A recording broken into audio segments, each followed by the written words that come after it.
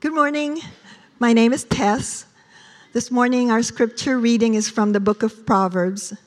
Please follow along in your Bibles or use the screens.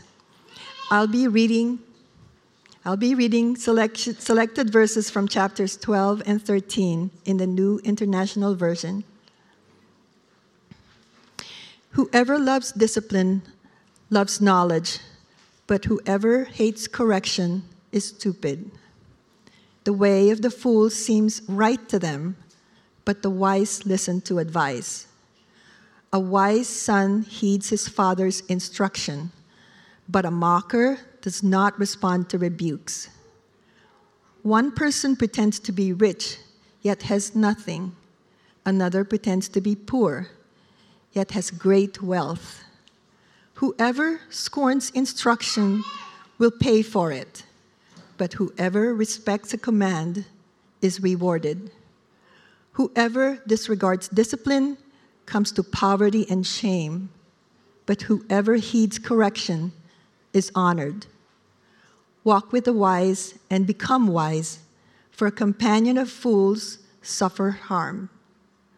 Whoever spares the rod hates their children, but the one who loves their children is careful to discipline them. The word of the Lord. Good morning again. My name is Peter. I am one of the pastors here. Thank you for gathering together as a community this morning. We are in the book of Proverbs in a sermon series titled Life Pro Tip. And the title of today's talk is Don't Be Stupid. How many of you are stupid? Just kidding. We'll get to the title in a little bit, but I really like this title. I struggled with it for a little bit, but I like it now. My family and I, almost all of us anyways, we left our oldest one here in Seattle, but we've been away for about 3 weeks. The first 2 weeks, we were on vacation, and then the third week, I was speaking at a conference, a week-long conference. I want to share a little bit about those 3 weeks as we start here. The first week, about 7.5 days, my family and I, we were in New York City. And New York City is where I grew up. New York City is where I have my parents.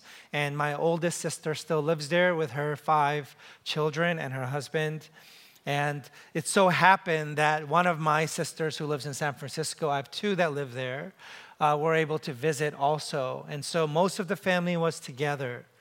And the predominant experience that Susie and I had during our week in New York was one of feeling incredibly loved and received. I don't know what it's like for you when you are hosting, but I can do my part and kind of put on a show for a couple of days, but the saying, guests are like fish, right? Goes bad after a few days. But it was 5 of us in New York City where there isn't a square inch to spare. And it just felt like people were incredibly generous. They stopped their life. They sacrificed. They gave up bedrooms and beds and their schedules and their normal rhythm, and they just turned towards us and paid attention to us, inquired about our life and our soul. And they bought us meals and took us to places and just took us on. And it felt incredibly humbling to receive in that way. Felt really affirmed and admired and believed in, and it was an experience of intimacy and connection, and you just feel reaffirmed. You sort of get into your roots again, and then you get the nourishment that you can only get from the roots, from people who know you deeply and for a long time.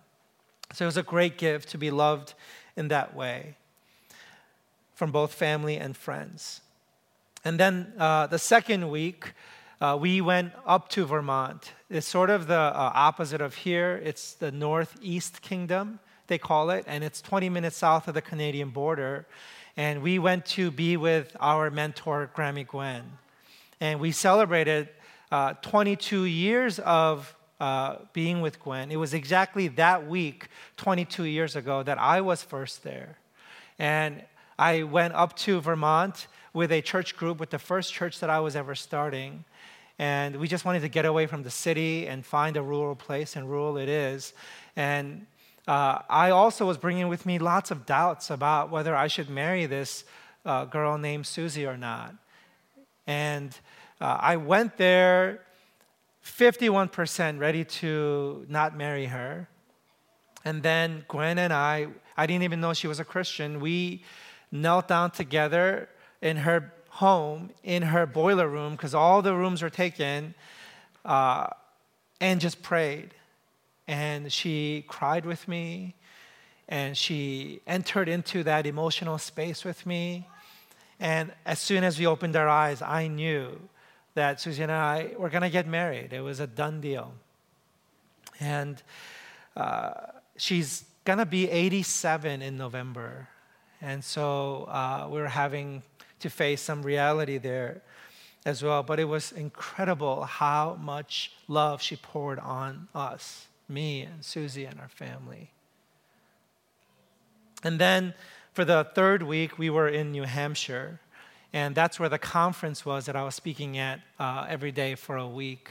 And there were about 200 people there on this little lake called Lake Swansea. It's the equivalent of Camp Cascades on the East Coast. And 200 people there, but 100 of them, half of the group, turned out to be from a church called High Rock Covenant Church. And High Rock is the church that I planted in 1999. But they have 10 campuses now. They're a huge mega church. And so I was so tickled to be with this group. And they don't know me at all. They only had heard of me, this guy named Peter who started High Rock in 1999. So I was sort of a mythic creature. And so many people are like, wait, you exist? You're that Peter? It was so fun to interact with people and swap stories. And there was this one moment where we're just gathered on the beach of the lake, and a bunch of them were just, somehow we were talking, and I got a chance to tell the actual origin story of High Rock, because they all had heard the telephone charades version of it, and it was totally different than what actually happened. So it was really fun to have that experience, and I felt really affirmed. And I think I was a gift. I think I added value to that experience for them and for all the people there. And they invited me back to speak again for a week next summer. And they invited me also to be the speaker at their annual fundraising dinner, which is a great honor because that evening is very important to them. And so I experienced a lot of love during these last 3 weeks. And I have to tell you, it was very special. It was very good. But I want to ask you this. Is all love felt, experienced as pleasant? When somebody loves you, is it always pleasant? If you were in charge of loving someone, will they always experience the intent of your love as pleasant? So imagine you are a parent of a 2.5-year-old boy. Will that 2.5-year-old boy always experience your love, 100% love, as pleasant? And the answer, of course, is no. I would say that love, by definition, is confrontational. So even something as mild as you asking somebody if they're thirsty, if they would like a glass of water, of course, that's a love offering on your part to inquire about their thirst. But it's a confrontation. You're making some assumptions. You're disclosing yourself. You're saying, I observe that you look thirsty. You might be thirsty. You've walked a mile, or it's hot outside, or your mouth looks dry. Right? But it's a confrontation of sorts. But that's a mild version of that. What love does, by definition, is it confronts the thing that's getting in the way of love. If something is in the way of their ability to experience your love, you got to address it. Or if something is in the way of their ability to be a loving person, true love will confront it. That's love's job. And if you don't do that, you are not being loving. And everybody who's tried to love anyone knows this, that your love, as loving as it may be, is often not experienced as pleasant. And this is what today's text is telling us, that your ability to discern, to understand, and to believe in your heart that the unpleasantness in your life, and I would say whether you brought it on yourself or somebody is bringing it upon you or life is just that way, however way you experience unpleasantness in your life, your ability to understand that that is being used by God to be loving to you is what's called wisdom. And your inability to understand that as love is what the scripture calls stupid. It's very plain here. If you don't know that love includes discipline, you're stupid. Have you seen parents like this? Parents who don't know how to understand the role, the place of discipline in parenting? Have you seen parents be passive and avoidant, not understanding that love by definition is confrontational?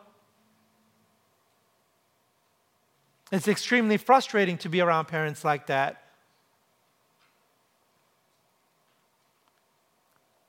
So that's what we want to explore today, this idea that love is discipline. Our culture makes it hard, I think, for us to understand this. One way to describe our culture is that it's avoidant. We don't want to step on people's toes. We'd rather not have the hard conversation, right? It's also individualistic. We get to be our own authorities. Nobody has a right to actually confront anyone. It's also consumeristic, meaning we are always seeking convenience and comfort. This is the set of values that so much define our culture today. But this framework doesn't allow us to understand love as confrontational, love as discipline. We have lots of ways to understand what love is in the culture, but it doesn't allow us to experience it as discipline. Because if something is uncomfortable, we'll sort of just opt out of it. We're not commitment-oriented. We don't stay, we leave. We don't confront, we avoid. If something doesn't feel good, we believe it is not good. That's what we've been taught. Is there room for love as discipline? And when is the last time you felt disciplined or rebuked or exhorted or confronted by someone who loves you? Proverbs chapters 12 to 13 tells us not to be stupid. And if you miss this aspect of love, you are being stupid. Anybody know what the Dunning-Kruger effect is? Anyone in the room know what this is? There was not one hand in the first service. Is there a hand? You just Googled it, right? Or no, you were here the first service? Okay, no good.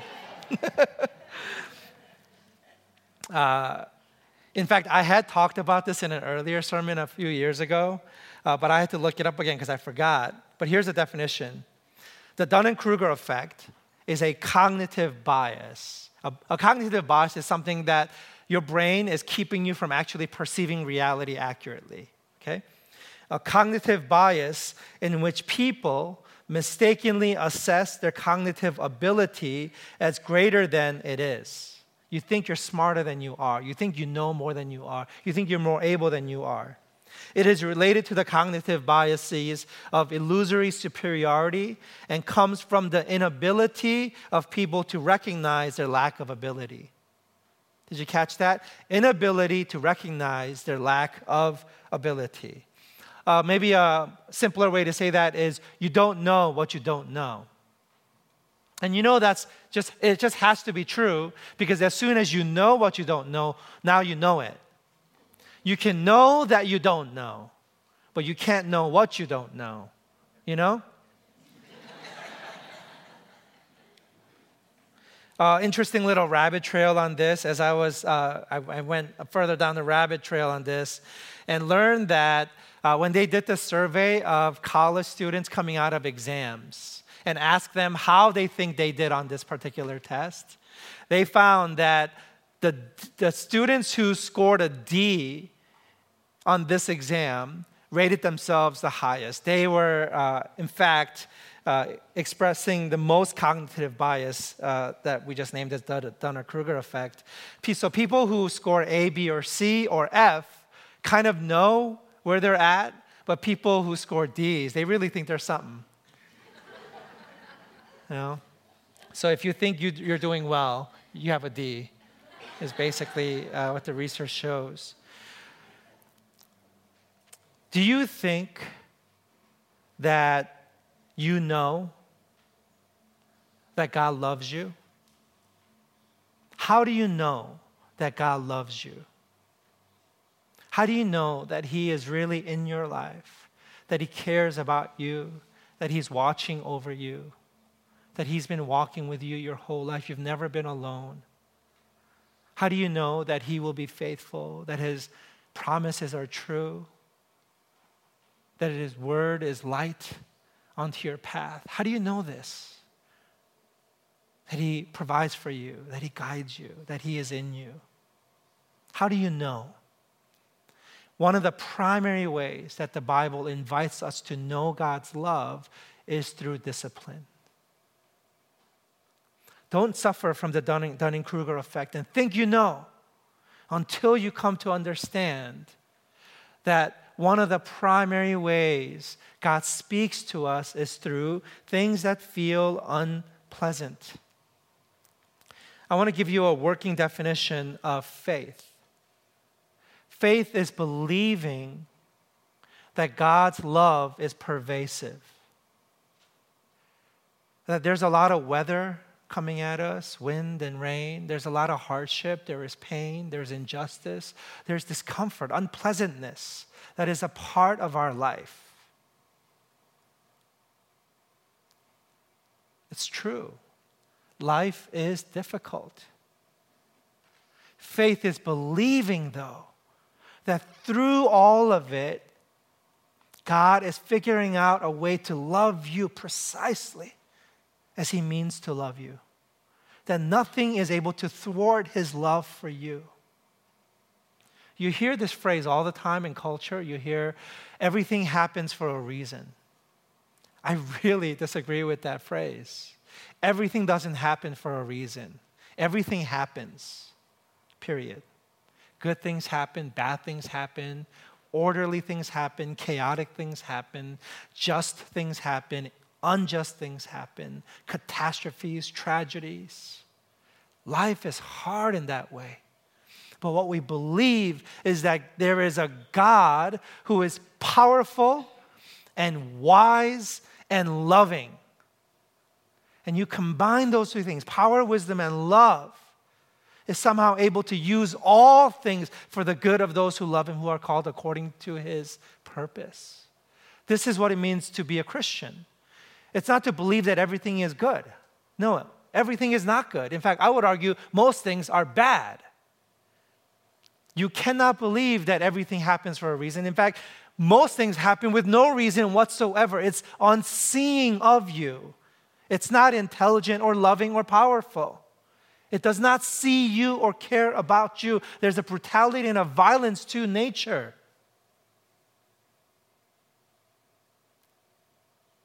I was in the ocean in New York, went to Fire Island beach there. It's got real waves, unlike Lake Washington, right? And I'm telling you, I fell over many times, and I can testify, nature does not see me, nor does it care. And yet, I believe that God's love is pervasive. that it is intelligent, that it is able to somehow find me in the elements through the storm and use everything, orchestrate everything in such a way that it works for my good and to His glory. This is what it means to believe in God, that He's not punishing you, that life isn't just happening to you, that you're not just a victim, that somehow God wins. There's an economy of God at play all the time. And in God's economy, good is somehow pulled out of bad. That's what faith is. I want to give you some verses that I think really make this point. Revelations 3:19. Those whom I love, I rebuke and discipline. Do you think this is true? Do you believe that if love, then rebuke, if love, then discipline? And it's easy to test the veracity of this in your own life, right? Anecdotally speaking, has anyone ever truly loved you without confronting you? Love will contradict you. That's the job of love, to contradict.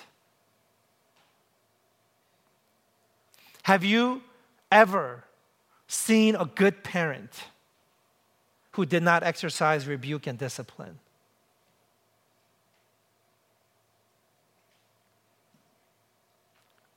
And so we know this is true. If this is true of human beings who are sinners, who are imperfect, whose love is imperfect, how much more true the logic builds for God, who is perfect, whose love is perfect. And so we have Hebrews chapter 12. It says, "My son, do not make light of the Lord's discipline, and do not lose heart when He rebukes you, because the Lord disciplines the one He loves."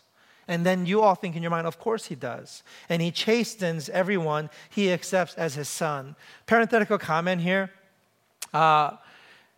In the scriptures, often the word son is used when it actually means all children. But the reason it uses the word son is to emphasize the culture of primogeniture, which meant that the heir was always the eldest son, right? And so the writer of Hebrews is making the point about legitimacy of the love of the father towards the child, who in that culture is the eldest son. And so in our context, to accurately translate it into our culture, we would say sons and daughters. So all male or female, you should feel included in this verse when it says son. Verse 7, endure hardship as discipline. God is treating you as His children. For what children are not disciplined by their father? But if you are not disciplined, then everyone undergoes discipline, then you are not legitimate, not true sons and daughters at all. Verse 11, no discipline seems pleasant at the time, but painful. Later on, however, it produces a harvest of righteousness and peace for those who have been trained by it. God is training us through the hardships of life, through the unpleasantness of life, to experience the legitimacy of our sonship. God proves to us He loves us by the pain we experience in life. Think about that. In order to believe that, you have to believe He's actually in control above and beyond the chaos of suffering in our world. That somehow His love is actually pervasive.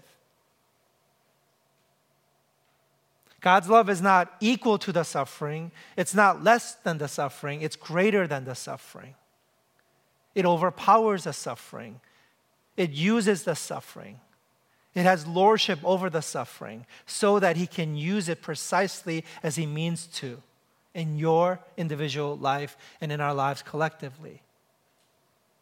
And all of history is being moved forward through the discipline of God's love. You believing this is your experience of God's love. Job chapter 5, verse 17. Blessed is the one whom God corrects.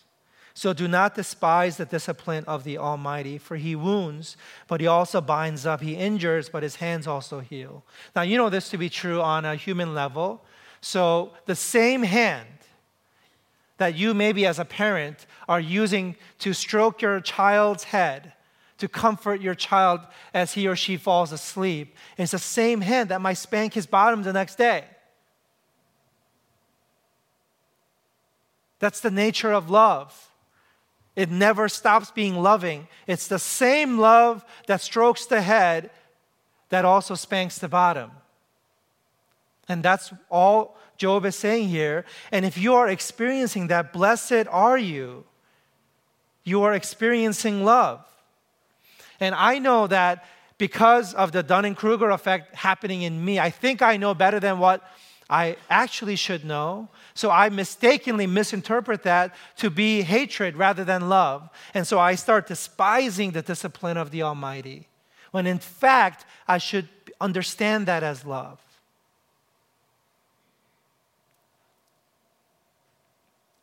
I think this is my favorite verse in today's set. Deuteronomy 8:5 says this, "Know then in your heart that as a man disciplines his son, so the Lord your God disciplines you." Find me a verse in Scripture where God disciplines as an act of hate.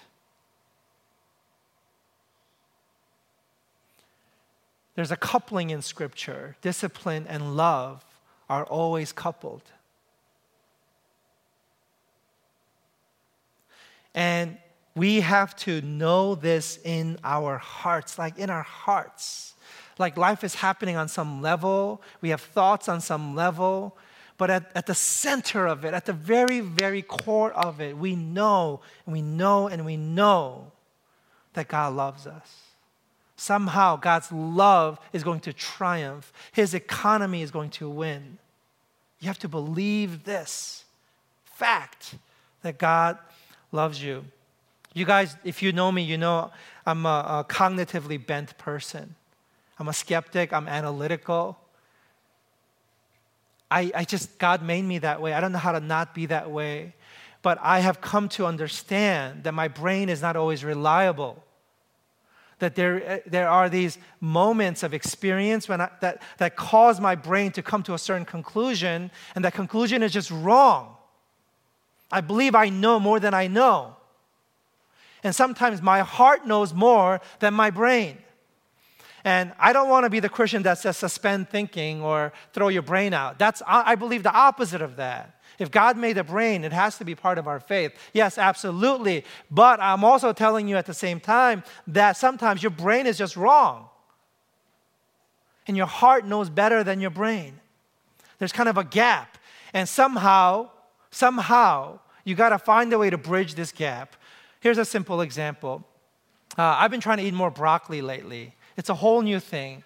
I just turned 46 years old last week, right? And it's taken me 46 years to come to realize I should eat more cruciferous vegetables. But like the way that thing looks, it's so ugly. It just looks like a tumor.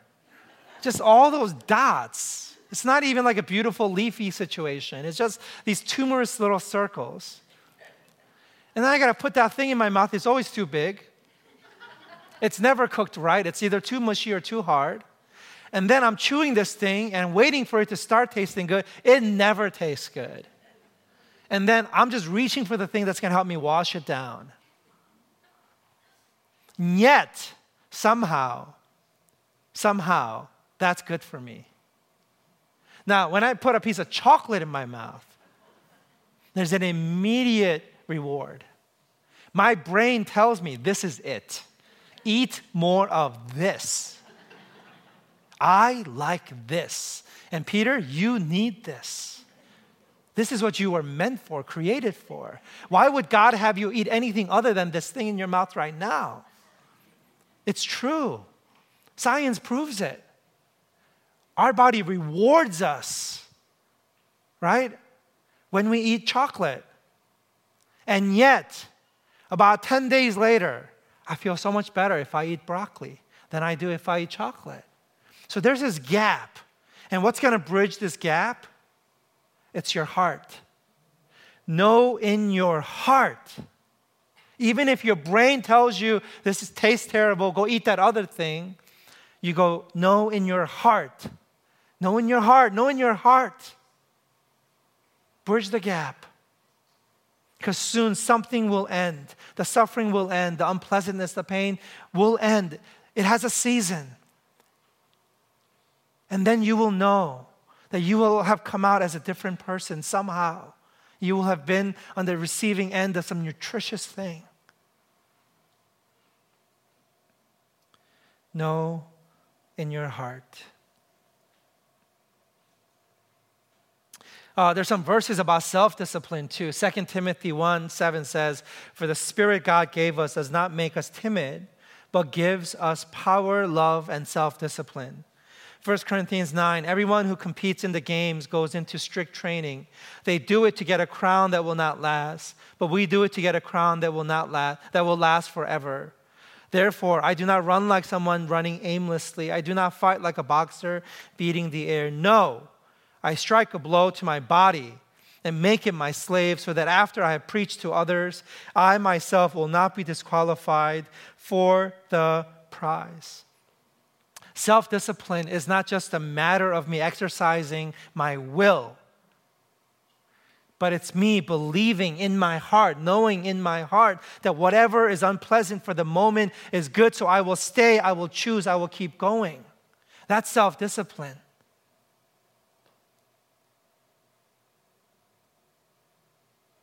And that discipline finds its strength in the heart. Know in your heart that God loves you. I want to close with this story. Broken open is a phrase that I've reconnected with recently. Many years ago, I read this book, and I forgot about this section, but Parker Palmer, if you ever know Parker Palmer, he wrote this book called A Hidden Wholeness. And I think it's the center of the book, really, mentions this phrase, broken open. And he says that the world, the life you live will throw at you everything. And it's going to break you. Being broken and being broken open, though, he says, are two different things. When life breaks you, it will scatter your heart. But when God uses that brokenness as discipline in your life, He doesn't scatter your heart, but He breaks it open. And breaking open is different in that it increases the heart's capacity for love and truth and action.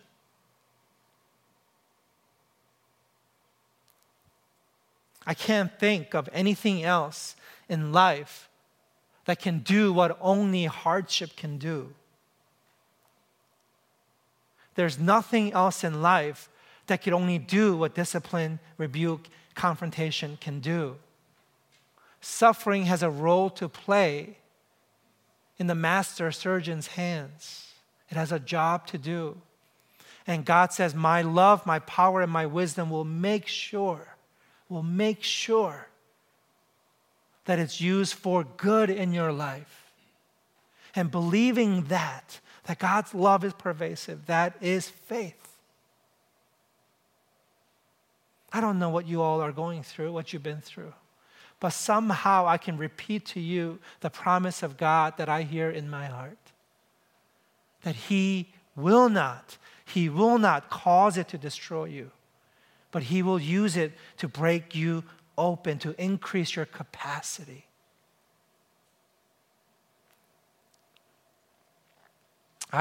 Susie and I, August is a big month for the Sung family. We have 3 birthdays and 2 anniversaries. Today is my coming to America anniversary. We came in 1981 on this day. 2 days ago, Susie and my wedding anniversary. Last week, we had Mia's birthday, and then the week before my birthday, and the next week is Sophia's birthday. It's a big month. And so there's a kind of a natural invitation for us to take inventory in August. And Susie and I were talking about our relationship. And It's just incredible, everything we've been through. 2 years ago in Spokane, I believe that God started a revival in my life, a personal revival. And I'm amazed at the way that revival is continuing in my life today, to this very moment. The way God is using the last 2 years to break me open. And Susie and I, we were taking inventory of our relationship. And I said to her, Susie, we've been married 22 years. And I can't think of a time in our 22 years when I've liked our relationship more than I do today. We've broken through some really stubborn dynamics and worked through some really hard family of origin issues. And I really love you more today and like our relationship more than ever. She said, Peter, I feel the exact same way. We really meant it. It's all the gift we needed for our 22-year anniversary. And I think about my character. I think about my spiritual life. I really believe in God today. I'm a skeptic, I'm a doubter, and most of that was spent as a pastor. That's hard. I stand before you and say, I believe in God more than I ever have. And I can't believe I'm saying that. I feel ridiculous saying that. But that's God breaking me open. I really like my working identity. I've wrestled so much with my working identity, and today I feel peace about it. I don't know what God has to do in your life to break you open. But if He loves you, He will. And if you let Him, He will. So as we close here, our prayer today, I want to do something.